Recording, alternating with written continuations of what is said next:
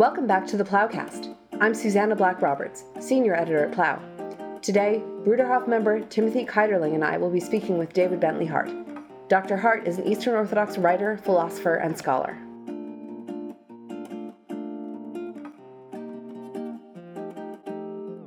Do not be the one who holds out his hand to take, but shuts it when it comes to giving. If your labor has brought you earnings, pay a ransom for your sins. Do not hesitate to give, and do not give with a bad grace, for you will discover who he is that pays you back a reward with a good grace. Do not turn your back on the needy, but share everything with your brother and call nothing your own. For if you have what is eternal in common, how much more should you have what is transient? That was a reading from the Didache, I believe it was it around the year 100? Year 90 or somewhere like that? It is indeed an extremely early Christian treatise. We don't know the exact date. Most would say first century, though, late first century. Right. So I kind of wanted to start with that just because there are lots, obviously. One of the things that Jesus talks about most frequently and that gets brought up most frequently in the New Testament documents is money. And as Christians, we can tend to have like little sort of mental, moats, I would say, around each of the pericopes or each of the mentions of money that we get in the New Testament, where we have a kind of like little explanation about why it's not as radical as it sounds, or, we have little sort of things that our brains do to kind of divert ourselves from being confronted. And the thing that the Didache reading does, I think, is just to kind of, it sounds like the New Testament, but it's not the New Testament. And it is a document that kind of it's instructions for Christian living. And we don't really have any defenses against it. I'd like to welcome to the podcast Dr. David Bentley Hart, whose writing has meant an enormous amount to me in just my own spiritual journey and my own Christianity, and I can think of at least two people who his writing has actually brought back from kind of shipwrecks of their faith. I think if anyone who's listening doesn't know his work, I would highly recommend it.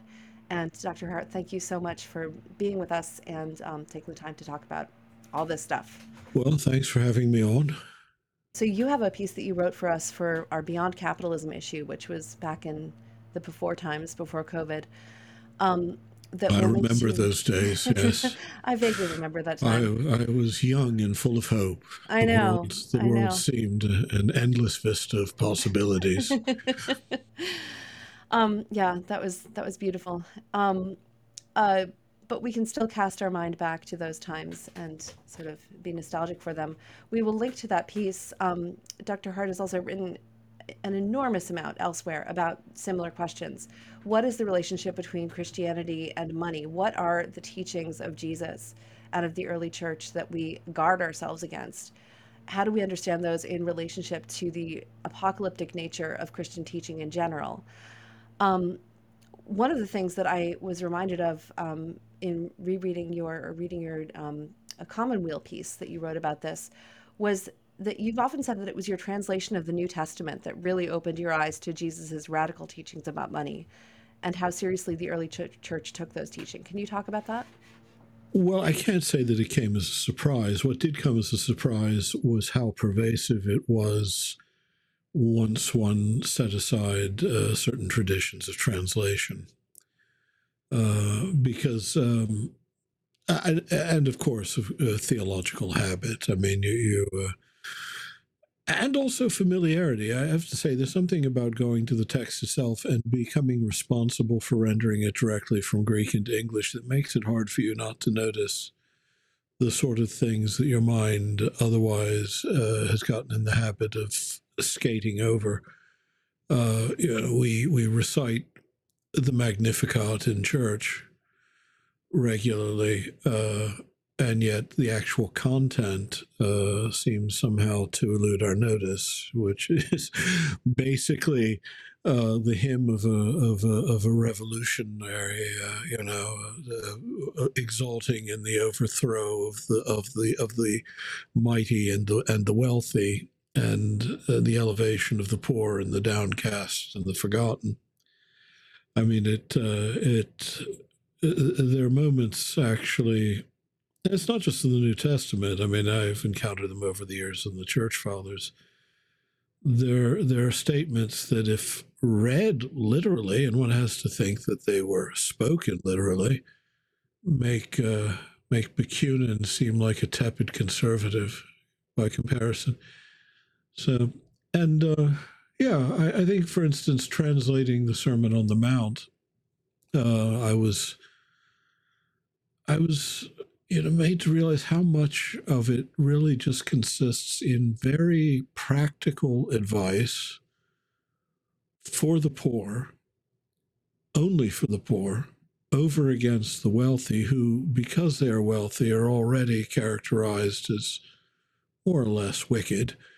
The way in which there's a figure who appears in the Sermon on the Mount, who's just the wicked man, the evil man, oponeros, whose presence is almost effaced by normal translations, because of the two of the three times he's mentioned as oponeros, the wicked one.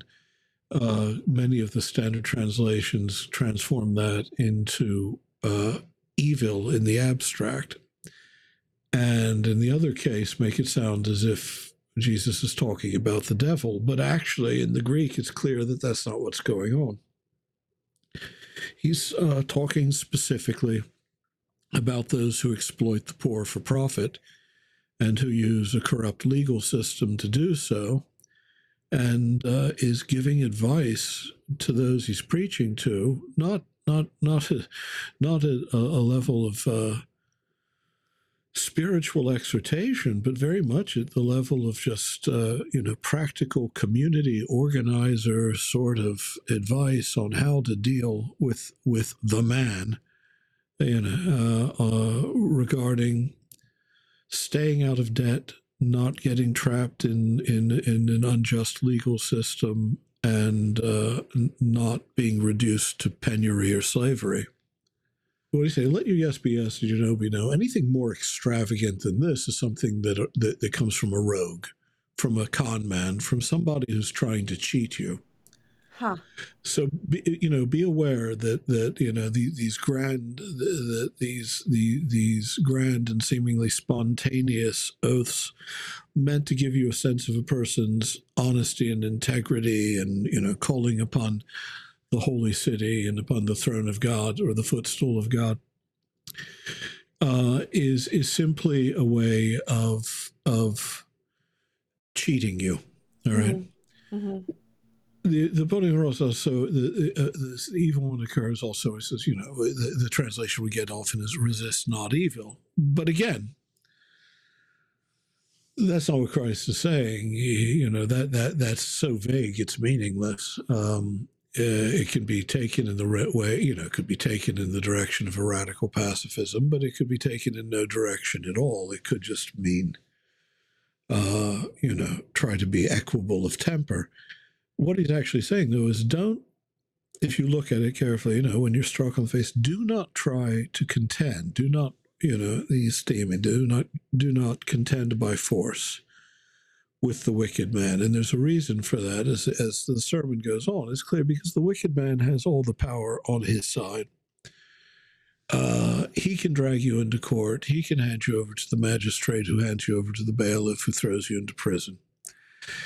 You have no hope of again, you will simply fall prey to these people. And remember also, this is why he says, on the way to court, make peace with the plaintiff, the person who has a complaint against you. Well, again, we tend to read that in a very spiritual way as a recommendation of universal amity. But if you look at the context, what he says quite explicitly is, once he gets you in the courtroom, all of the, everything is rigged against you. You'll end up in jail, and you'll have everything stolen from you. So if you can, settle out of court. I mean, this is ridiculously, as I say, this is ridiculously practical. And then, of course, the Lord's Prayer, the last half of it, that's very much a prayer for poor people. There too, the evil man appears at the end. But what does it actually say? The latter half of the prayer, well, it says, give us today bread, epiousion, dosimin simeron, ton artonimon simeron, or what is it? Ton artonimon epiousion simeron. Give us today the bread that is sufficient to maintain life for the day. And I mean, that term epiousion doesn't mean simply as, we eat every day. It means literally sufficient to sustain life. Keep me alive another day, O Lord. And this is really one of the great crimes of the history of translation. Do not bring us to the trial. It's talking about the perasmos. It can mean it can mean trials and tribulations, but it clearly also means the perasmos of being questioned before a tribunal, being tried in a court, being, again, at the mercy of corrupt judges in tandem with the wealthy men whose interests they serve. And deliver us from the evil man. Again, this wicked man who swears elaborate oaths to cheat you, whom you cannot defeat by force, who would have you robbed of everything you own in the courts if he could. Well, when as I say, I'm taking a long time to say this, but it suddenly dawns on you when you're translating this from the Greek that what we've become so accustomed to reading as a catalog of edifying but ultimately somewhat vague spiritual counsels is nothing of the sort. It's a condemnation of an entire social and economic system, and a series of practical counsels to the poor on their behalf over against their enemies, these devouring lions, that is. There we do bring the devil into it. Who are the wealthy and the powerful and the enfranchised and those who sit on the high courts. Dr. Hart, it's nice to meet you. If I'm hearing you correctly, you've described the teachings of Jesus as eminently practical, especially in regard to his teaching about money. Yet we're used to understanding the idea of the kingdom of God or the rulership of God as something spiritual or having spiritual overtones, almost an abstract idea. My question is, how do the two relate? How does Jesus' teachings about money, which, as you've been describing, are eminently practical and grounded in realities of life here in the Galilee in the first century, how does that relate to the kingdom of God? Well, I think our habit of separating spiritual from practical concerns would have been unintelligible in the first century, just as it would have been unintelligible to separate civil society from religious culture or personal obligation from social obligation in the context of Judaism or in the days of Christ. In fact, I always find it funny when persons of a more libertarian bent within the church argue that we should separate Christ's words about caring for the poor from our political commitments, our notions of social policy, because he was talking about private charity, which is good for the soul, not about structures of social justice. So, of course, this is a distinction that to a first century Jew would have been absolutely meaningless. There's no such thing as that sort of sphere of private moral concern separated entirely from the embodied communal life of people of Israel. And the same, I think you could say something similar about the notion that the kingdom is a spiritual reality. It's also a practical and a political reality and a social reality. And though in the end it comes in the twinkling of an eye, or if you like, or it comes in God's good time, it nonetheless is the kingdom to which Christians belong, whose rules they have to follow, whose laws they have to abide by, and whose ethos they have to submit themselves to. So all those practical counsels and all those concerns are not simply preparatory to the life to come, and certainly not merely matters of private prudence or discretion. They are very much what it is to be a Christian.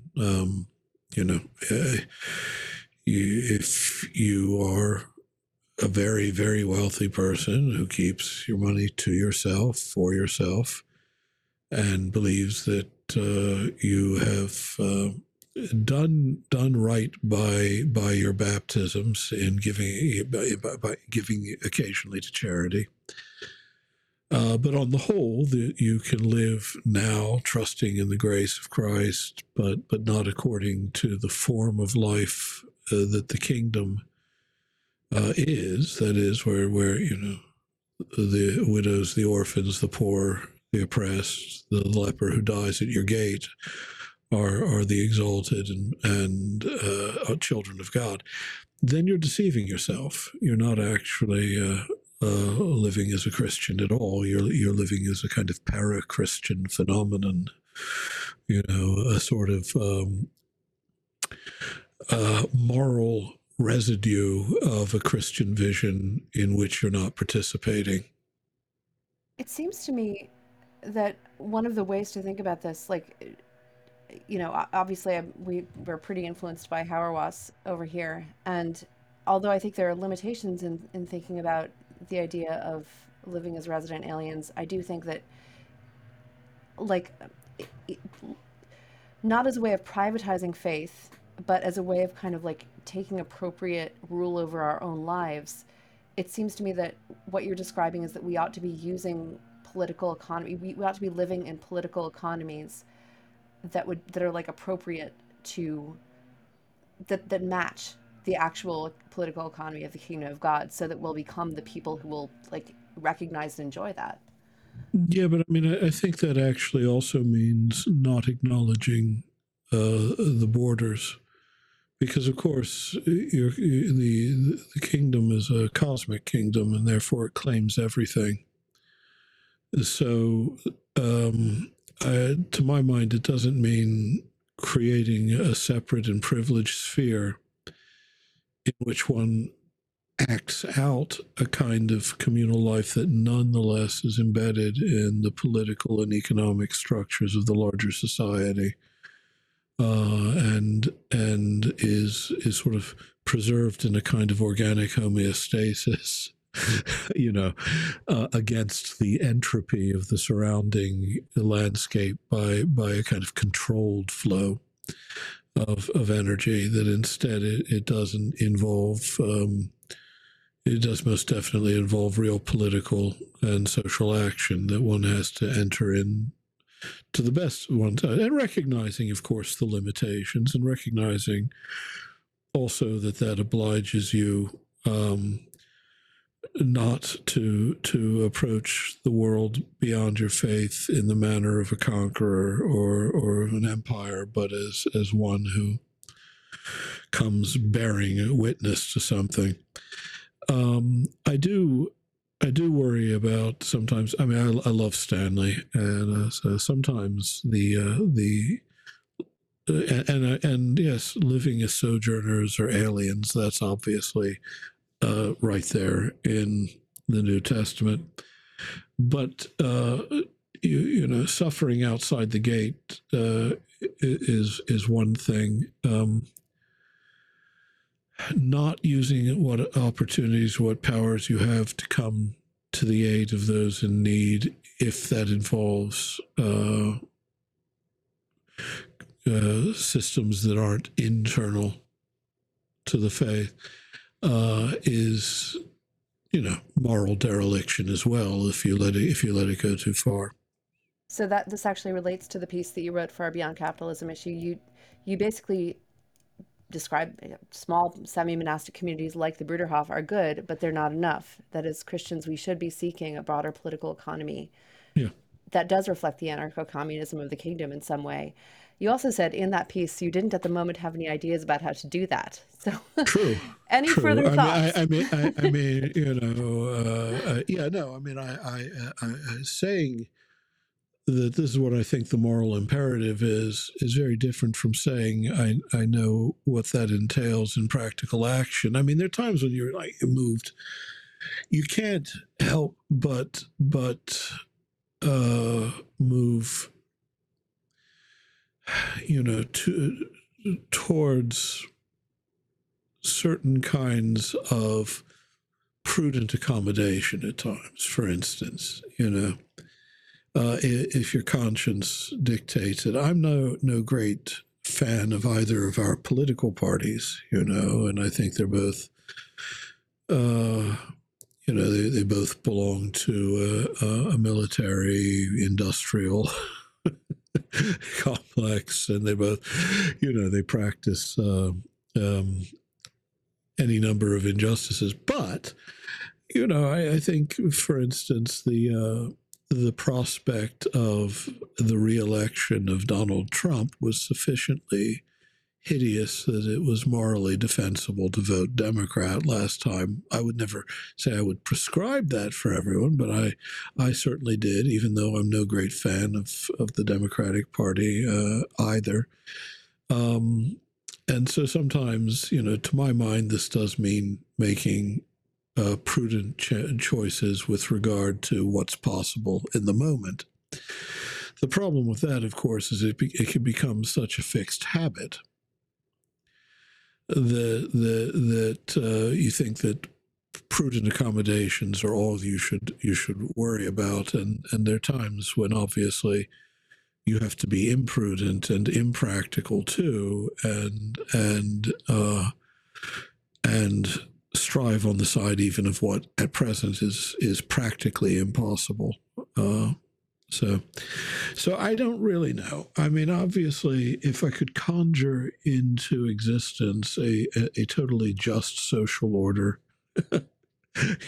from which poverty had been eliminated, and we mostly spent our time looking after one another and playing baseball and reading good literature, I would do that. But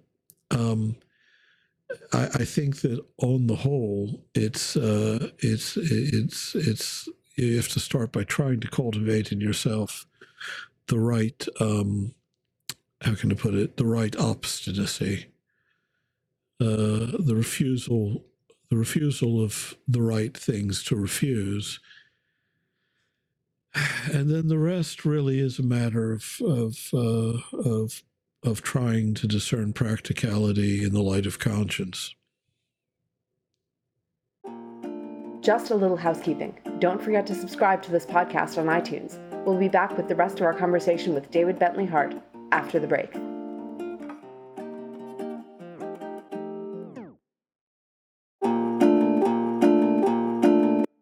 What's your read of the parable of the unjust steward? The guy who writes off everyone's debts. Well, first of all, it's always funny when you're dealing with the Gospel of Luke, because you always feel that the social agenda there is front and center. I don't know if I wouldn't even call him the unjust servant. I would say that you remember that adikia can also just mean outside the law. So let's say the law-bending steward, that I think Luke takes a certain delight in him reducing the debts to his master, and therefore depriving his rich master of some of his ill-gotten gain. But also, I mean, it's a funny parable too, because of course it's also translated that you may have everlasting habitations. I think there, aeonios just means for life, and it just means that in this lifetime, because you've made friends, They'll take care of you. You'll take care of you. So what I see that parable as is just a very subversive little parable. This is the mammon of injustice to begin with. Don't hesitate to use it for better ends. You can you can establish a community with those debtors that you let off the hook, and they can look after you. I just see it as being sort of magnificently irresponsible. It's a lack of a wonderful irreverence towards the economic and social system that was in place. But it's a wonderfully mysterious parable too. Why? What do you make of it?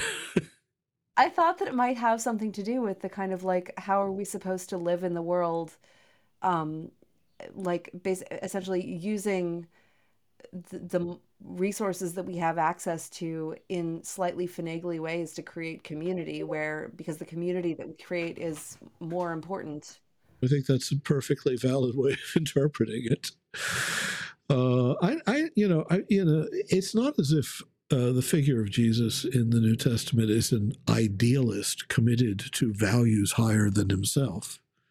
I mean, this is one of the peculiar things about him. As a moral figure, one of the reasons he sort of stands apart in human history, and people found him even in his own time, or in the early centuries of the Christian movement, strange and hard to interpret, is that he's always depicted as speaking with an authority that goes beyond the authority of mere moral intelligence. He's not telling you things based on his commitment to high ideals. He's giving you commands based on his power to command and excuse, and to determine the boundaries of the behavior that he chooses to allow or to forbid. Yeah. And he's also presenting himself and his kingdom like as this kind of package deal where this is the new most valuable thing. It's like as though the economy were suddenly flooded with gold. It throws everything economically into disarray, because all the kind of like pros and cons and like sensible investments that you might make in the face of this overwhelmingly valuable thing become like, this is the only sensible investment. Well, in America, in which not only Protestant culture, but a good deal of Christian culture at large has somehow gotten it into its mind that, or the virtues of the good businessman and the virtues of Christ have some affinity with one another, that parable does sort of stand out as a rebuke that says, no, actually, he was subversive not only in preferring the poor, but also subversive of the very structures of the society that oppressed them. Yeah. But he's not, I mean, it's not that he's imprudent. It's that there's a new reality. There's like a new actual kingdom that's a real kingdom, and that he is really the king of. And there's and the value of that is so huge that you would definitely be a dummy kind of, and a bad investor to not throw all your money into it by giving it to the poor. It also works by a radically different set of moral priorities. I mean, it just does. It's is why Jesus can quote the law and the prophets in a way, while at the same time obviously giving such a radically different spin on what he's quoting, that it doesn't annul it, but it just moves it all into a framework of radical transvaluation. My husband is a biblical theologian. He talks about basically like the Jesus fulfilling the law as in like it's not just that you don't murder, it's that you do the thing that murder is the opposite of. Such you love your brother. After hearing your fascinating explanation of the parable of the steward outside the law, I like that. Um, what's your take on passages like Luke 14:33 that seem to proclaim a pretty radical attitude towards not just money but possessions, as you've rendered it? So therefore, no one of you who does not bid farewell to all his own possessions can be my disciple. I guess I have two specific questions. Your rendering does not bid farewell. Is that more one's attitude, or is that actually giving up possessions? Well, it would be a pretty lousy attitude, actually, if it didn't involve any giving up. Right. But then my second question would be, is that a call to a specific group, or is there something more? Are we all somehow called to this attitude or to this giving up? It is hard to say, if in a scholarly sense, because the word disciples, mathetes, does generally literally mean the people who are learning at his feet as their rabboni or rabbi. But then again, if you're told to make disciples of all peoples, does that mean find disciples among all peoples or make everybody a disciple? It's very hard to say. And also you have to understand, when we talk about the krema, the possessions a person has, quite often that word's going to mean vested wealth, what you hold back to yourself. It doesn't mean that you're not allowed to say, oh, those are my sandals. Sure. Could you please not carry those off? The road is rocky. It doesn't mean that one is meant simply necessary to walk around naked, but yeah, it's hard to say. I think all these things have some application to all Christians, in the sense that there is an ethos there about being described what makes it possible faithfully to follow Christ. At the same time, in the context, I cannot say with absolute certainty that verse isn't meant specifically to talk about those who had committed themselves to him right to the end, in that moment when he was on the way to the cross. We kind of been talking about like money and possessions as though they were the same kind of thing, but the idea about not serving God and Mammon, that does, as I understand it, at least, relate specifically to money as a commodity, and also to the spiritual being, the spiritual power. And one of the refreshing things about you is that you're just a thoroughgoing supernaturalist. How do we relate things like money that we can use as a commodity to like actual demons or actual I don't know, like the actual spiritual battles Spiritual going on? agencies. Yeah, spiritual agents, yeah. Well, that's the implication of that is that on the one hand, you have the practical statement, the philargyria, the love of silver. It leads to unhappiness and woe, but then you also definitely have this invocation of a god of wealth that you can't serve alongside God. And everything is spiritual warfare.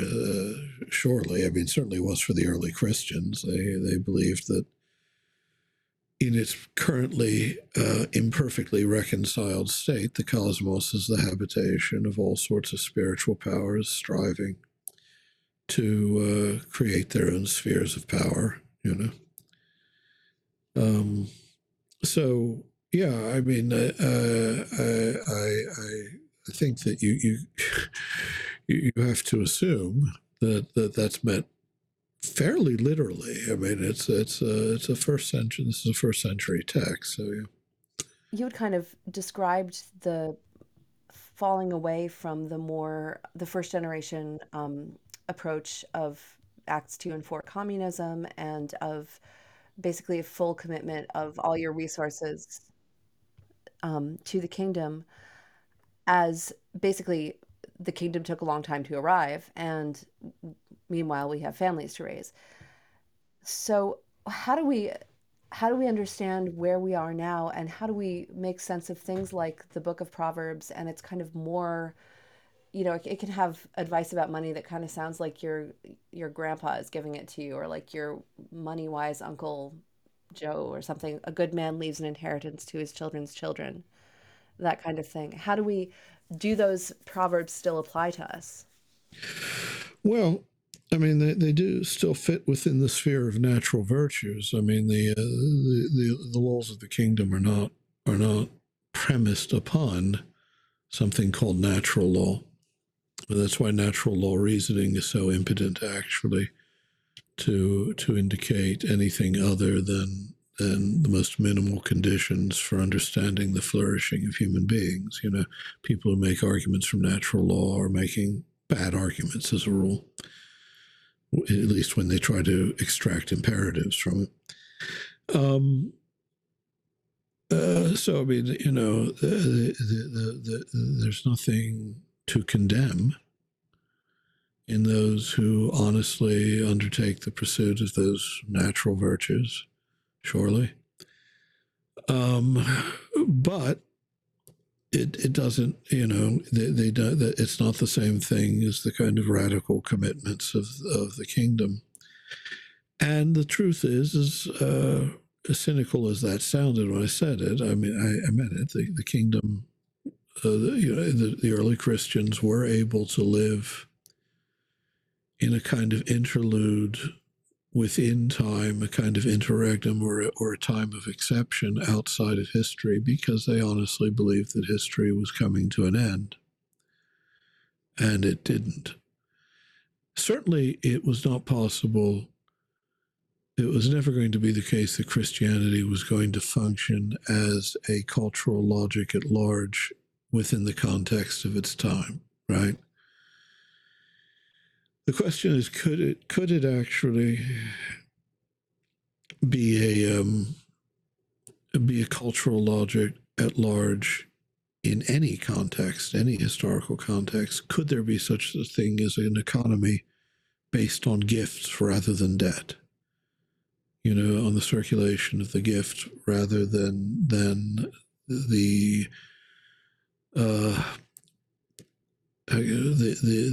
retention of the debts of others, because so much of the history of human civilization has been just this: ways of using debt to create flows of wealth, property, and social power. And I think an economy of the gift is a real possibility, that we limit ourselves when we say it's unimaginable. And that therefore it is still worth actually undertaking this or believing in it as a real political, social, historical project, not just as something that will one day arrive, and until then, your kids want a swimming pool, and and there's nothing wrong. I mean, again, these are natural virtues. It's healthy to want to provide for your children and provide for their education and give them good things without necessarily making them moral idiots by giving them more than you should. But again, practically speaking, the lesson, at least of the dialectic of early Christian history, is that Christianity as a project, as a living social economic vision of reality, has always been to some very large degree a failure. And so then you have to think, well, is a partial failure a complete failure? No, it's not. It also created forms of justice, forms of community, forms of moral intuition that have survived and that do that can still bear fruit and that can still be nourished and brought back to life. But again, in any given context, you are, I'm afraid, going to have to rely to some degree on prudence practiced in light of conscience. And we know what the excesses are, right? I mean, we know that you're just sort of gorging yourself on material wealth and ignoring the poor is evil. Does that mean that Christians are prohibited from getting a car? Or let's not say car, because of course that brings up environmental issues. Buying a house with more space for the kids, and there, if one plays the absolutist, I think that one is being just as bad as the worst of the Pharisees. At some point you have to say, well, pray about it. And there just is, we just don't have a rule book full of strict instructions on every contingency that life throws up. And the early church, in a sense, didn't even think it needed one, because they were, it's like, provide for my grandchildren. I mean, the kingdom is coming next week. Jesus will provide for my grandchildren, Returning again to your comments about how, really doing the translation of the New Testament sort of opened your mind more fully to the impact of those passages. What else are we not getting? What else did you run into in that process of translation? Well, I don't see. The thing is, was it a surprise, or was it surprising to me how much I was making myself not pay attention to things I knew, because I had a pretty good education about this, and I knew late antiquity quite well. I mean, I had a good classical education, and late antiquity was always sort of one of my special fascinations. I think that, I don't know, you called me a supernaturalist. What I am is someone who acknowledges the supernatural cosmos of the early church, and who has no prejudices against it based on modern notions of what is and is not rational. And the simple fact is, I do think that I was confronted, first of all, again, by the plurality of early Christian. I mean, it is simply that you cannot make all the texts of the New Testament conform totally to a single uniform understanding of who Christ was, or what. You just can't. I mean, you can pretend that that it's all sort of seamlessly, dogmatically uniform, but in fact it wasn't. Instead, what you have are the testimonies of those who've been seized by this experience, putting it into words and using concepts available to them to express something that clearly goes beyond what they could express. What you don't have a Nicene Trinitarian theology or a Chalcedonian Christology in the New Testament, but what you have is an impetus towards a fuller articulation of something that's been revealed, and that I think, to some degree, not in a complete or absolute way, but to the degree that was possible, is actually expressed in those early creeds. But when you realize that how plural the early Christian world was, and how much of our understanding of the early church is based on what we want it to have been, and generally that means trying to make it conform to a certain picture of what we think it should have been, sort of the Hollywood picture in which Judaism and the Roman world are set against one another. Judaism is sort of a uniform internal rabbinic tradition already, and everyone has an American accent, while the Romans are all played by British actors, and that's how you know they're sinister. That's not real? That's true. That is true. You would be shocked how many films the Jews are the Americans and the Romans are British. I mean, it happens quite a lot. Jesus of Nazareth, no, that's not true. I would think of it. They were all British. But the point I'm making is that the actual Judaism of the time and the actual early Christianity of the time and the actual paganism of the time are nothing like what our simple pictures of them are. And I think the great task of the future for Christian thought should be, I don't think it will be, but it should be trying to remember properly what actually happened in those early centuries, because if nothing else, it's very hard to maintain sectarian bigotries in the present and antagonisms if you have a proper sense of just how genuinely diverse, diffuse, and gloriously indecisive a lot of the early Christian world was. Well, with that, I think we should probably wrap up. Dr. Hart, thank you so much. Goodbye, and thanks for having me. Goodbye. Thanks for listening. Be sure to subscribe on iTunes or wherever you get your podcast needs met, and share with your friends. For a lot more content like this, check out plough.com for the digital magazine. You can also subscribe. $36 a year will get you the print magazine, or for $99 a year, you can become a member of Plough.